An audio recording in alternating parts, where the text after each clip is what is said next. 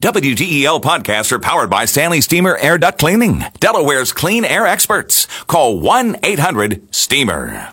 Well, still the aftershocks to the former Vatican nuncio's cover-up accusations against Pope Francis, and that former Vatican ambassador had even more to say today. Suffice it to say, the civil war within the church, if I dare use that descriptive and not be too overly dramatic, shows no signs of mending itself, but probably getting even worse. Live to Rome, longtime Vatican watcher, Italian journalist Francesco Sisi, who has written for a variety of publications over the years in Rome. Francesco, there's no reason to doubt this is going to get worse and worse. This could play out over weeks or months, God knows. Yes, I'm afraid this is just the beginning, because I think the real issue is not the sex cover-up or the child molestation. Now, I think this is just an excuse because a large chunk of priests and bishops and cardinals in the Catholic Church are disgruntled with Pope Francis overall.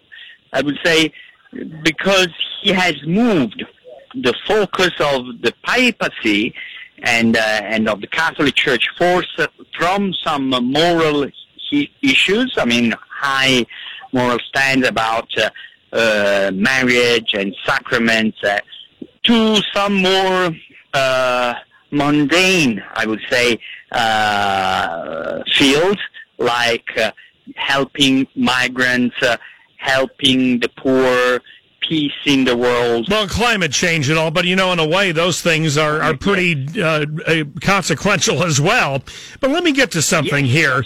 It's not as though doctrine on divorce and remarriage has been changed. Right? It's not as though doctrine on one's sexual predisposition has been changed. It's just been nuanced more and more of a pastoral approach, as they say. Yes, absolutely. This is it. But nothing has changed. Pope Francis didn't change anything from Pope Ratzinger. In fact, we have that his predecessors often intervene in support of Pope Francis. So there is no break between the two. Although true or false, it seems to be the kernel of the debate is whether Pope Francis reversed the sanctions against the D.C. Archbishop imposed by Pope Benedict. Well, this is actually clearly not true. This is false, because actually Pope Francis defrocked Cardinal Theodore McCarrick, which is extremely, extremely rare. The other incident which I remember, it happened in the 19th century, so we are speaking really of a long time, more than a century ago, to think of a cardinal who was defrocked, who lost his cardinal beret. So, although part of the argument of the conservatives, though, is that Francis allowed the cardinal in the meantime to function and might have even used him as an advisor, allegedly because Francis agreed with the cardinal's progressive views on some other subject. Well, this actually, I believe it's also false, because what happened was that Cardinal McCarrick carried on with his functions as with Pope Ratzinger and with Pope Wojtyła. We don't remember, but he actually was promoted. John Paul II, yes, John Paul II and Pope Benedict XVI were the ones who promoted and kept Cardinal McCarrick. So he's the one who actually moved. Pope Francis actually moved against. Well, ultimately, this is a civil war, is it not, over the treatment of people of gay orientation in the church, both clergy and laity, and whether or not there should be some tacit acceptance, maybe not saying that there's no sin, but it's to be treated much more sensitively or not. And then, of course, I guess the subtext is whether seminaries should actively go out of their way to not approve potential seminarians who appear to have that tendency? Well, in my view, actually, this is just 40%, 30% of the issue, and actually is partially an excuse. Many people, many disgruntled bishops have much to say, actually more to say, about the environment, the position of Pope Francis on the environment, the position of Pope Francis on immigrants, the position of Pope Francis on the poor. But these positions are actually totally in line with what the gospel, the Bible said. So and I mean, it's not as though there was a breach between Benedict and Francis on, for example, the poor. Exactly. Let me get to another part of it, though. If I am someone who was abused by the church, it might very well seem to me now that each side is using the plight of people who've been abused as a way to hammer over the head of the other side for these other issues. Yes? I guess so. I guess this is my sense. Of course, there is also the plight of these people and people who have suffered and been wounded by the church. But on this, to be totally fair, we don't find in the history of the church nobody who has been so adamant like Pope Francis, asking for forgiveness, praying for them, speaking of a wound. Yeah, but right. But I mean, here in the States, for example, the victims and many other Catholics are just saying, not words now, action. Have the church say that it does not oppose lifting the statute of limitations for prosecution in Pennsylvania and the various states, setting up lay tribunals that can act as a check to the bishops. Concrete actions.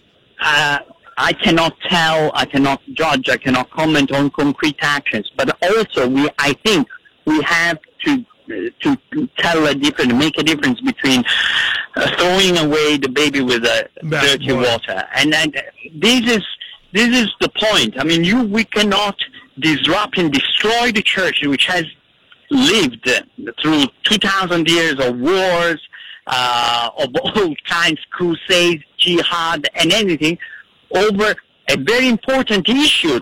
So, but in a way, isn't this a pivotal moment for the church, just as that which brought the Western Rite to celibate clergy, no marriage, that now maybe there is a re-examination of whether that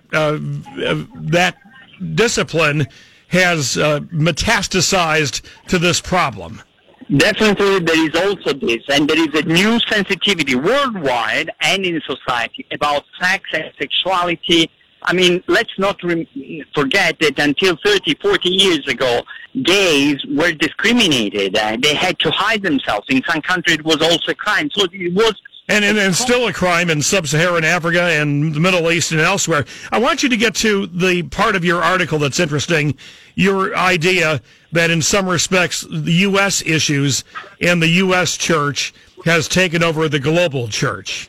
Well, this is a very interesting development because, and this is very important, and also witnesses the importance of America as part of the Catholic Church.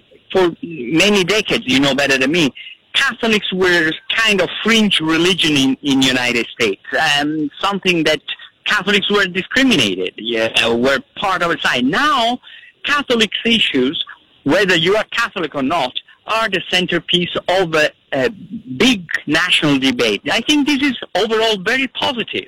That proves that Catholic is a faith which you may follow, not follow, but is deemed very important. And yet, could you not argue, and I'm sorry to interrupt, that in some respects the U.S. political divide is now reflected in the U.S. church? I mean, it used to be that the Catholic overview, for example, consistent life ethic, transcended political parties and partisanship, but now you almost see like the conservative bishops and conservative laity lining up on one side and progressive bishops and liberal laypersons on the other side. Yes, I think this is personally a pity because your religion shouldn't be